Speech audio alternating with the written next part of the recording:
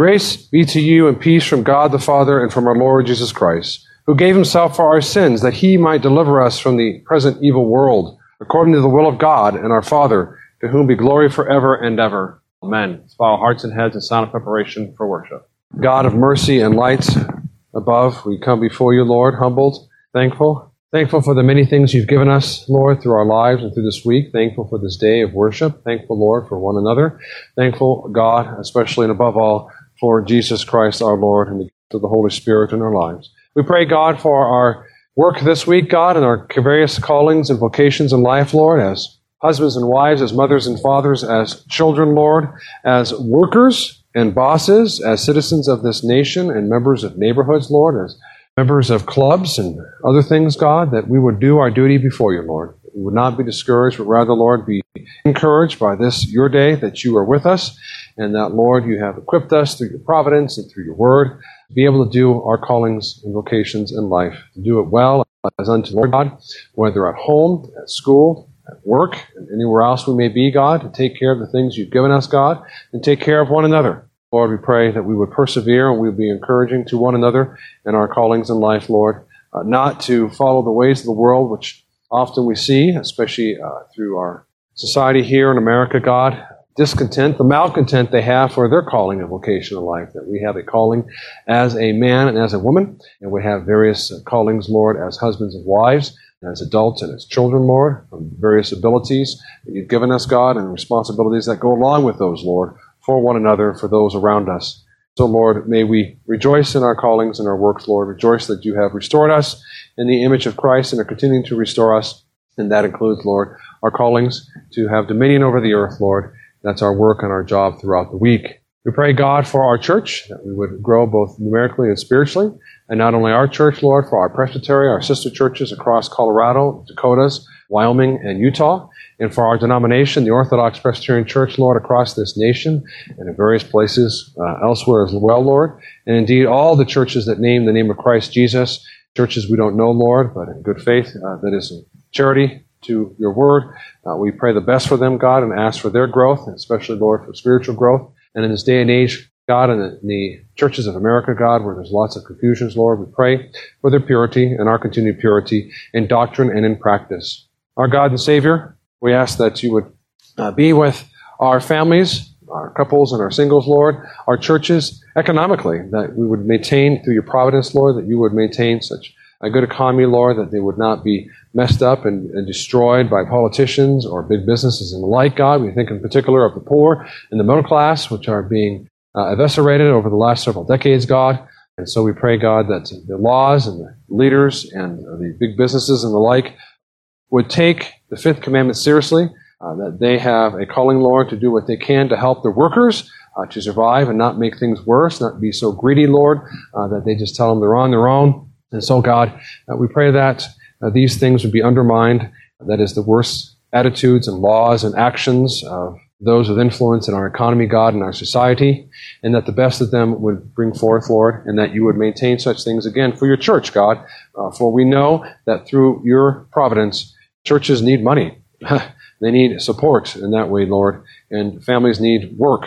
So, God, again, we pray for a strong economy, certainly for our neighbors because we love them as patriots, but especially, Lord, for your church. Be with us this evening, we pray, God. Be with the preaching of your word. Be, Lord, with us as we pray before you, as we sing praises before you, God, above, that you would draw us nigh unto you, that you would continue to sanctify us, Lord, that we would continue to desire purity of heart and purity of action, Lord, that we would not be discouraged, but rather encouraged to know that you are with us. In your name alone we pray. Amen. We are in 1 Peter chapter 2, continuing through the book of Peter. When I finish the basic series in the morning, I'll switch to Peter in the morning and go back to the Old Testament. 1 Peter chapter 2, verses 11 to 12.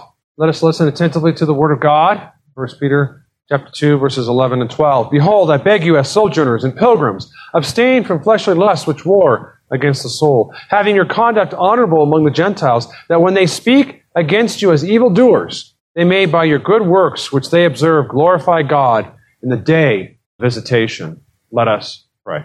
With these words, Lord God above, may we be encouraged and exhorted as Peter was encouraging and exhorting the Christians across the Mediterranean and in Turkey, Lord, to stand firm, to be pilgrims of honor, to act honorably, that is, with respect to your law, God, to be obedient and to be upright outwardly, that is, Lord, publicly in our hearts, God. That's so obvious that even though those around us, unbelievers, lie about us and claim that we are evildoers, they may, by our good works, through your grace, that they observe, glorify you in the day of visitation. In your name alone we pray. Amen. So we have here a continuing theme of Peter, in the midst of persecution, in the midst of being outnumbered, in the midst of being in a pagan culture of Rome, empire of old, that they are called to be upstanding citizens, to be upright, to stand firm, and not give in to the lies and temptations to give in when one is persecuted and mocked and laughed at.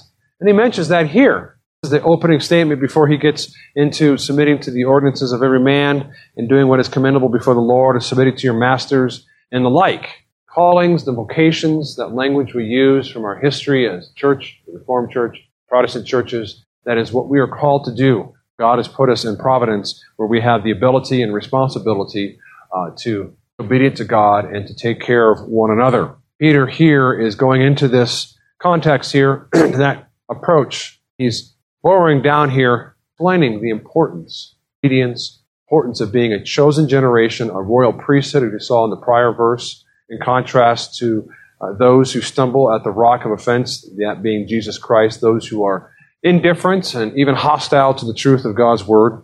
We ought to stand out against them. And I will tell you right now, these verses should be encouraging to you. Why? Because Peter, moved by the Holy Spirit, is saying, you can do this. It is not impossible for the Christian. Easy, I suppose, to read text. I was certainly raised this way, and see a imperative or command from the Word of God, and read it and throw up your hands and say, I give up, I can't do this, I'm going to keep sinning. That's not what the doctrine of sin teaches in the Word of God, because it is being overcome in the doctrine of sanctification. To mix metaphors there. We are growing, as we saw this morning, being renewed in Colossians 3 and Ephesians 4 in the image of Jesus Christ, the image of God through Jesus Christ. In fact, better than Adam. And that begins now. And so these exhortations, as I go through here, should be read in the context of grace, read in the context of encouragement, that God is urging us to keep on keeping on and not to give up. So the first point here, pilgrims abstaining from lusts, verse 11. Beloved, I beg you as sojourners and pilgrims, abstain from fleshly lusts. So this translation I have is, I beg you. I would beg to differ. A joke. You can use the KJV, which is beseech, older word. So it can be translated earnestly ask for, implore, beseech, even beg. So it's stronger than asking, but no, I don't think he's being desperate here in the way the word beg sounds. You hear that in English, you're like, beg? Why is he begging these people? What's Peter on his knees, please? That's not what he's getting at here. It's more like beseeching, strong urging to his audience. Perhaps also suggests some concern by Peter. And of course, he's going to be concerned in a godly way that they stand firm, because they are pilgrims in the midst of a crooked and perverse generation. They're surrounded by raw paganism, as you recall, where they have the polytheism, believing in multiple gods, and having this whole system and approach to society that is anathema and contrary to Christianity. He has to strengthen them to stand firm against such a culture and a world as, in fact, we find ourselves in more and more, right? So, this suggests there's probably problems among the Christians in his audience, that some of them are forgetting this important fact, that they are sojourners and pilgrims, that they are to abstain from fleshly lusts. Why else would he encourage them to do that, unless he had heard that some of them weren't doing that? So he's warning them, a friendly warning and reminder. It's not as strong as a rebuke, obviously, because he could actually just say, stop it. We've seen Paul use strong language like that. This isn't as strong. So he's there encouraging them that way. Stand firm. Not that his audience would willfully seek out fleshly lusts, but what happens in this case in our lives is that we get tricked, we deceive ourselves, we make excuses or whatever. It's never, I believe, for the Christian, I hate God, I'm just going to do this. That's what an unbeliever thinks. I hate God, I'm just going to do this. But rather, for whatever reason, still sin, that they will fall to fleshly war within them. And there are indeed times that we are reminded here by the example of Peter, who was imploring as an apostle, but he's also imploring as an elder or presbyter. We read in chapter 5, for example, it says, I, who am a fellow elder or presbyter, exhort you right? But also he exhorts them as a Christian, as a fellow Christian. We all have the ability to beseech one another and to remind one another when the situation warrants it. Hey, watch out. Beware. Abstain from fleshly lusts and desires of sin. Peter shows to us by his examples that when things are serious enough, we should not be afraid to warn or exhort one another, beseech one another to flee the temptations of this world, the temptations around you in your life. When you are in a position to do that, stand firm like Peter, and maybe speak this way. I beseech you, please. Beseech, I don't think you actually say that today. It's going to sound really weird. Please, careful when you go there. Or please, be aware of the temptation when you go here, when you're at home, or when you're at school, or whatever the case is. Now, he speaks here, of course, beloved, I beg you, or I beseech you, as sojourners and pilgrims. You ran across that language earlier in chapter 1. It talks about the dispersion, the diaspora of the Christian church across the Mediterranean. That language here, he's highlighting this, that they not get too caught up into this world. Language that Peter uses in the midst, in the context of persecution of the church, is to remind them that it is temporary. This world is temporary. That's what a sojourner pilgrim is. They don't have a permanent place of dwelling. Now, sure, you live in a house. That's not what he's talking about. He means, one, in the ultimate sense, when Christ comes back, we'll have a new heaven and new earth. There you have it. You're going to have a new home then. So even then, what we're living now is temporary. Temporary. You're going to live there the rest of your life, die and go to heaven, and have a new heaven and new earth. You're going to have mansions of gold, it tells us. Okay? But also, and especially here now, that we are sojourners and pilgrims morally. We will stand out. That we're not supposed to go with the flow and walk the path that everyone else walks, but walk a different path, the sojourner's path of morality and obeying and following Jesus. But it also is a reminder not to get too caught up in life and our works, our home, and our politics, so that we are undone, as it were, and forget who God is and forget our salvation and just get wrapped up so much that we end up with sinful worry, obsession with the things of this world. Pilgrim idea, again, is about the temporaneousness, the temporalness. It's short and not long-lived. Years isn't really long compared to eternity. 80 years, not long compared to eternity. You're a pilgrim on this earth. You're 80. Perhaps by reason of God's grace, 90 years.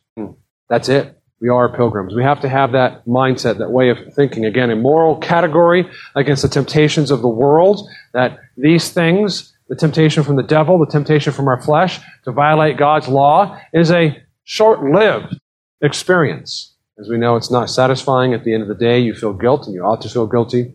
The consequences sometimes may last a while, if youthful indiscretions, as we speak of. But again, be a pilgrim is a metaphor with a specific focus here, I believe, in this text, of moral separation and holiness from the pagan environment in which they find themselves. And that's what he's talking about, having your conduct honorable among the Gentiles. What's the connection between being a pilgrim and having honorable conduct? Holiness. I mean, a pilgrim and a stranger from Israel, think of the Jews in the Old Testament, traveling and selling his stuff to Greece. He's going to stand out like a weirdo in Greece back then, in the Greek culture, Roman culture, or going to Africa, right? The bowels of Africa. He's going to be a pilgrim, and he's going to stand out, and the African's going to say, you're a weirdo, what's your problem? Why don't you think the way we think, talk the way we talk, and have warfare, or whatever the differences are? So apply that here to this, in our situation as well. We are pilgrims in that sense. We stand out morally. Have all kinds of, and to carry on the illustration there of Africa at the time, all kinds of polygamy. By now, the Jews, as we see in the New Testament, didn't have polygamy. It looks like there's no evidence of it. Well, they had it in the Old Testament. What's your problem? Why don't you have multiple wives? Because I'm a Christian. You're a weirdo. Where are you from? I'm from the Middle East. I'm from Israel. I'm a Jewish Christian at the time. Attacked by a fly. And you're going to be a sojourner pilgrim in that sense. So morally, that is what he is emphasizing here. And that is to say, negatively, to tell you what he's not saying.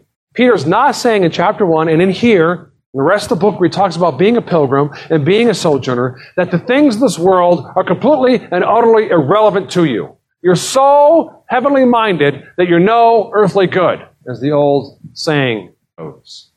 And people talk that way in Christian circles, in conservative Christian circles, and they ought to know better than that. I speak, of course, of leaders who ought to know better than that. The idea is not to withdraw from this world. I'm a pilgrim, honey. Sorry, I can't live with you. You're on your own. What? Living your spouse? Well, the Bible says I'm a pilgrim and a stranger, a sojourner. That's not what he's talking about. Oh, I just throw up all my responsibilities. I don't have to be a good citizen. I don't have to be a good neighbor. I don't have to be a good worker anymore. Go off on my own. People use that approach. The most ready example I have in mind is politics. Oh, why you guys so concerned about XYZ issue? It's a serious issue. We'll say abortion, murdering people. Well, we are not of this earth. We're sojourners here. You shouldn't be so concerned. What? If they were murdering your family, you'd be I hope you're concerned. That's not what he's talking about.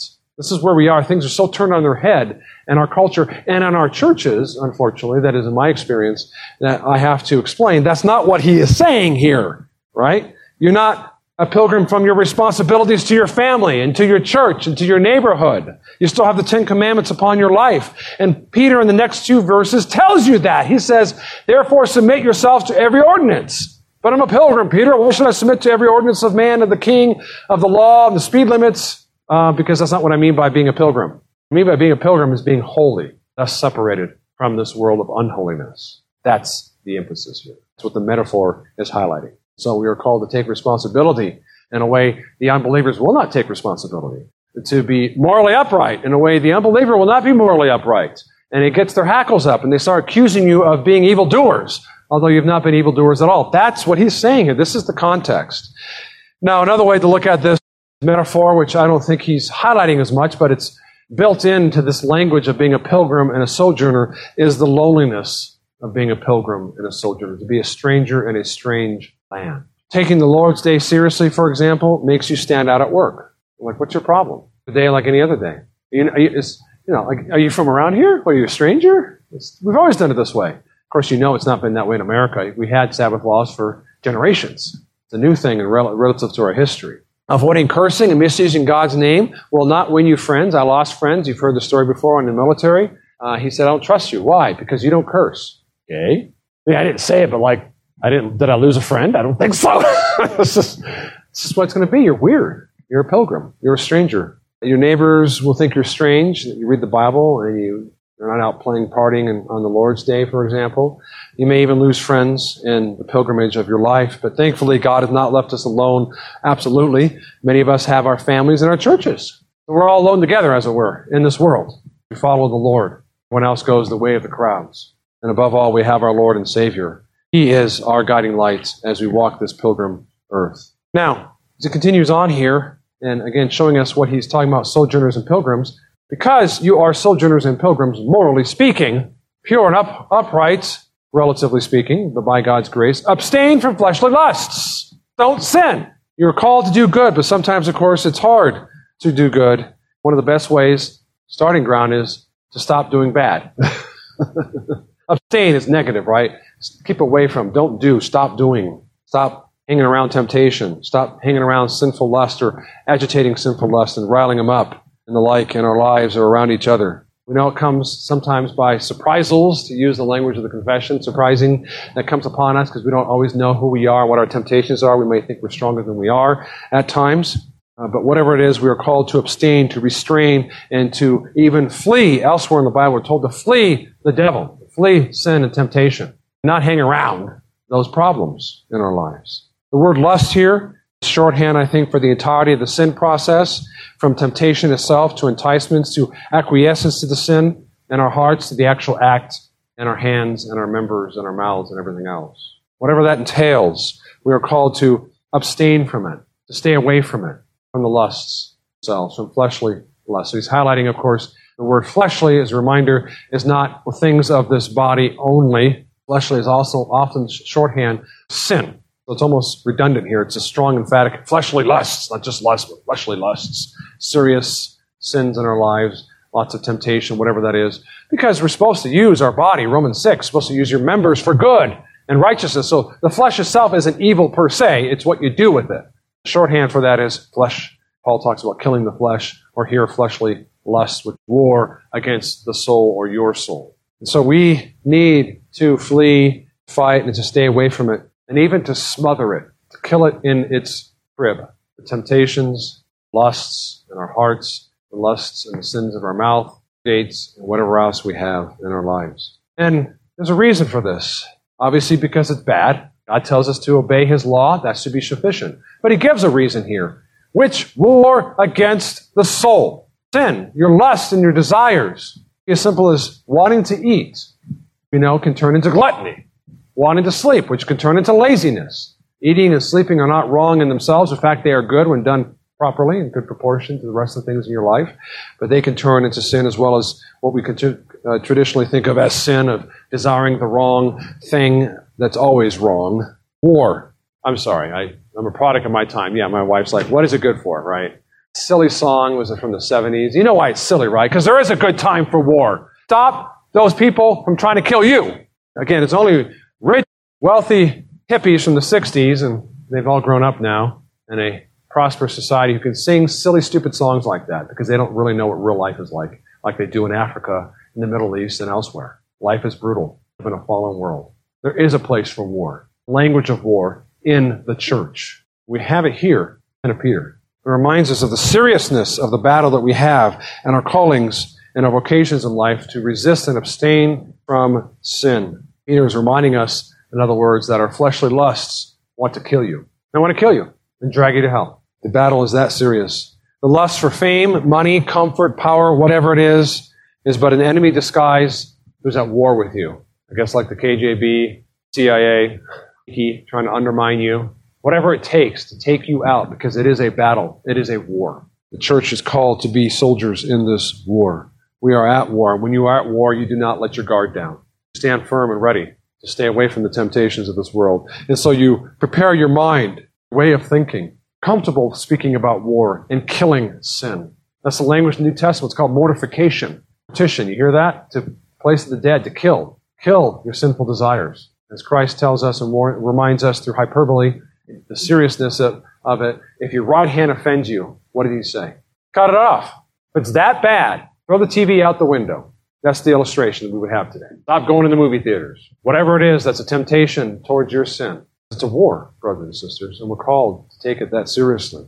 That could be daily, of course, to equip yourself, although he doesn't go into the details here. We know elsewhere in Ephesians, right? Put on the whole armor of God. One way to abstain from fleshly lusts is to put yourself on guard and to equip yourself. And so you have daily prayer and daily devotions and some Bible reading. Again, you don't have to do half an hour of Bible reading, but do some Bible reading. Go through the Proverbs, go through the Psalms, find relevant verses to the issue at hand, issue you want to fight against. Weekly, we have that Sunday. God baked it in.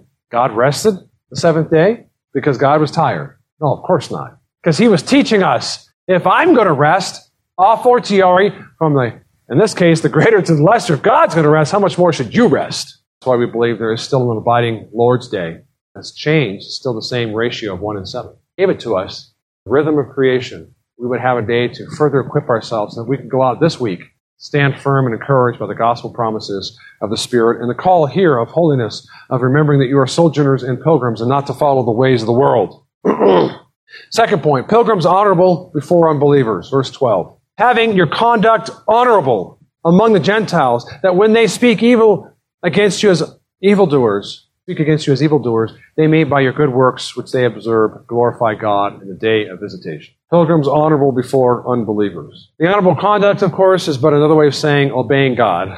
You have cultures that speak of honor like Japan and the like. By honor, they may include the commandments at times because it is written on their hearts, but often includes a lot of other additional things that are contrary to the Word of God. They call it honorable, like honorable killings. Honorable suicide? What? That's not what he means here. It's just another way of talking about following God and being upright in our conduct, because we have a reason to resist our lusts. Not enough that it's a war against our soul, but he's saying, look, the Gentiles are watching. The Gentiles are watching. The unbelievers are watching and seeing what you Christians are up to. And this is especially true, it seems to me, at this stage in the early church, right? Because the early church, although had grown tremendously within the first 50 to 100 years, still a relatively new religion back then. And a lot of people hadn't heard of it still. The Roman Empire was huge. Who are these crazy people? We're not crazy. We're following God. We're honorable. We're upright. Follow his word. Now, he says Gentiles, we would say pagans today. And by pagan, I just mean unbelieving polytheists back then. Today, we would have atheists. We would have those who are spiritualists. We have a lot of Americans who deny being atheists, but they're not Christian either. They're just whatever feels like a religion to them or spiritual vibes. they believe in something, so I guess that's a start. That's a connection we have with them. But it is interesting that Peter does not invoke God immediately here, does he? He says, abstain from fleshly lusts which war against you, having your conduct honorable among the Gentiles. When they speak evil against you, they've got nothing against you. It's a lie. That's the implication. He doesn't unpack it there. They're lying about you because they hate you. They've all they got is lies. There's nothing true to it because you have been morally upright and holy in your conduct before the world. Say as a reminder that you can be morally upright and holy in your conduct before the world. And indeed are often. I haven't heard any police reports recently from members of this church, so I think something's been going well here. He invokes the witness of the world that people are watching us, our actions, our words, our lack of actions, our lack of words at times as well. So he's not berating them, I think, as much as motivating them to pay attention, that they shouldn't let their guard down, that now that they've been taken out of darkness, like their forefathers who were in paganism and darkness, as he describes earlier, they show to their neighbors, perhaps as little kids, pagans, change. Take God's law seriously, His word and His gospel. So we too should follow this encouragement and this example, not to let our guard down, because the world is watching us. Individually, in your family, our church, although not our church in the sense of, who even knows we're even here, obviously. But I mean our denomination, the things that we do publicly, to the extent that people find out about it, that is unbelievers, our actions, many other churches in America and their actions, so it's individual, it's corporate as well. They're slandering us. He's assuming that they're going to slander and lie about you. That when they, not if they, but that when they speak against you as evildoers, they, by your good works, that is, you're not evildoers. They're lying about you, right? It's called slander. And we've seen that in our lifetime, lying about Christians. It happens often. Media, a lot of it, of course, is lying through omission, completely missing facts, because they don't bother doing their homework. Because in their mind, all religions are the same. They're just a bunch of nut job quack people. They don't see the distinctions that we see. Will all of unbelievers lie about us? Probably not. But does it matter? All it takes is one person of influence who sees us in our guard down and being lackadaisical, and they will splatter it all over the news. And they have. We're already called hateful. We're already called bigoted. We're even called dangerous. A few weeks ago or last week, it was quite something to see that in the news, that our own government's saying, got to watch out for people who have religious holidays, celebrate 9/11. What? They kill babies, but our sins are supposedly worse. What's that? They kill babies, but your made-up sins, because you're hateful and bigoted or whatever else they make up, are worse. This is what they do. This is the same exact thing he's talking about here. That happened to the early church. As you remember, they accused them of cannibalism because they were ignorant about the Lord's Supper. Their own servants turned on them and lied about them in the early church. We heard about that in Sunday school class. Peter knew this would happen. He should not be surprised, and they were not surprised. Prepared. The best way, of course, is to flee temptation. Abstain from fleshly lusts, and give no occasion to our enemies to malign us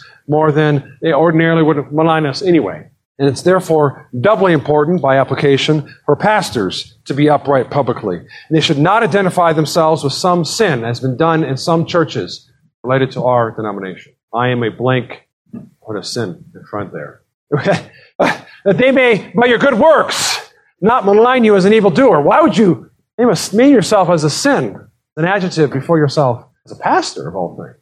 What? You step down. Good works, in other words, is a defense. Public good works. As I said before, it implies that it can be done and has been done, I would argue. And it is being done by us, praise be to God, and not to give up. Don't be discouraged that you are standing firm and people still lie about you and lie about your church and your friends and your brothers and sisters across America and across the world, for that matter, as they pass on lies about the church and what we believe, don't believe. They may glorify God, day of visitation. See this comment here at the end.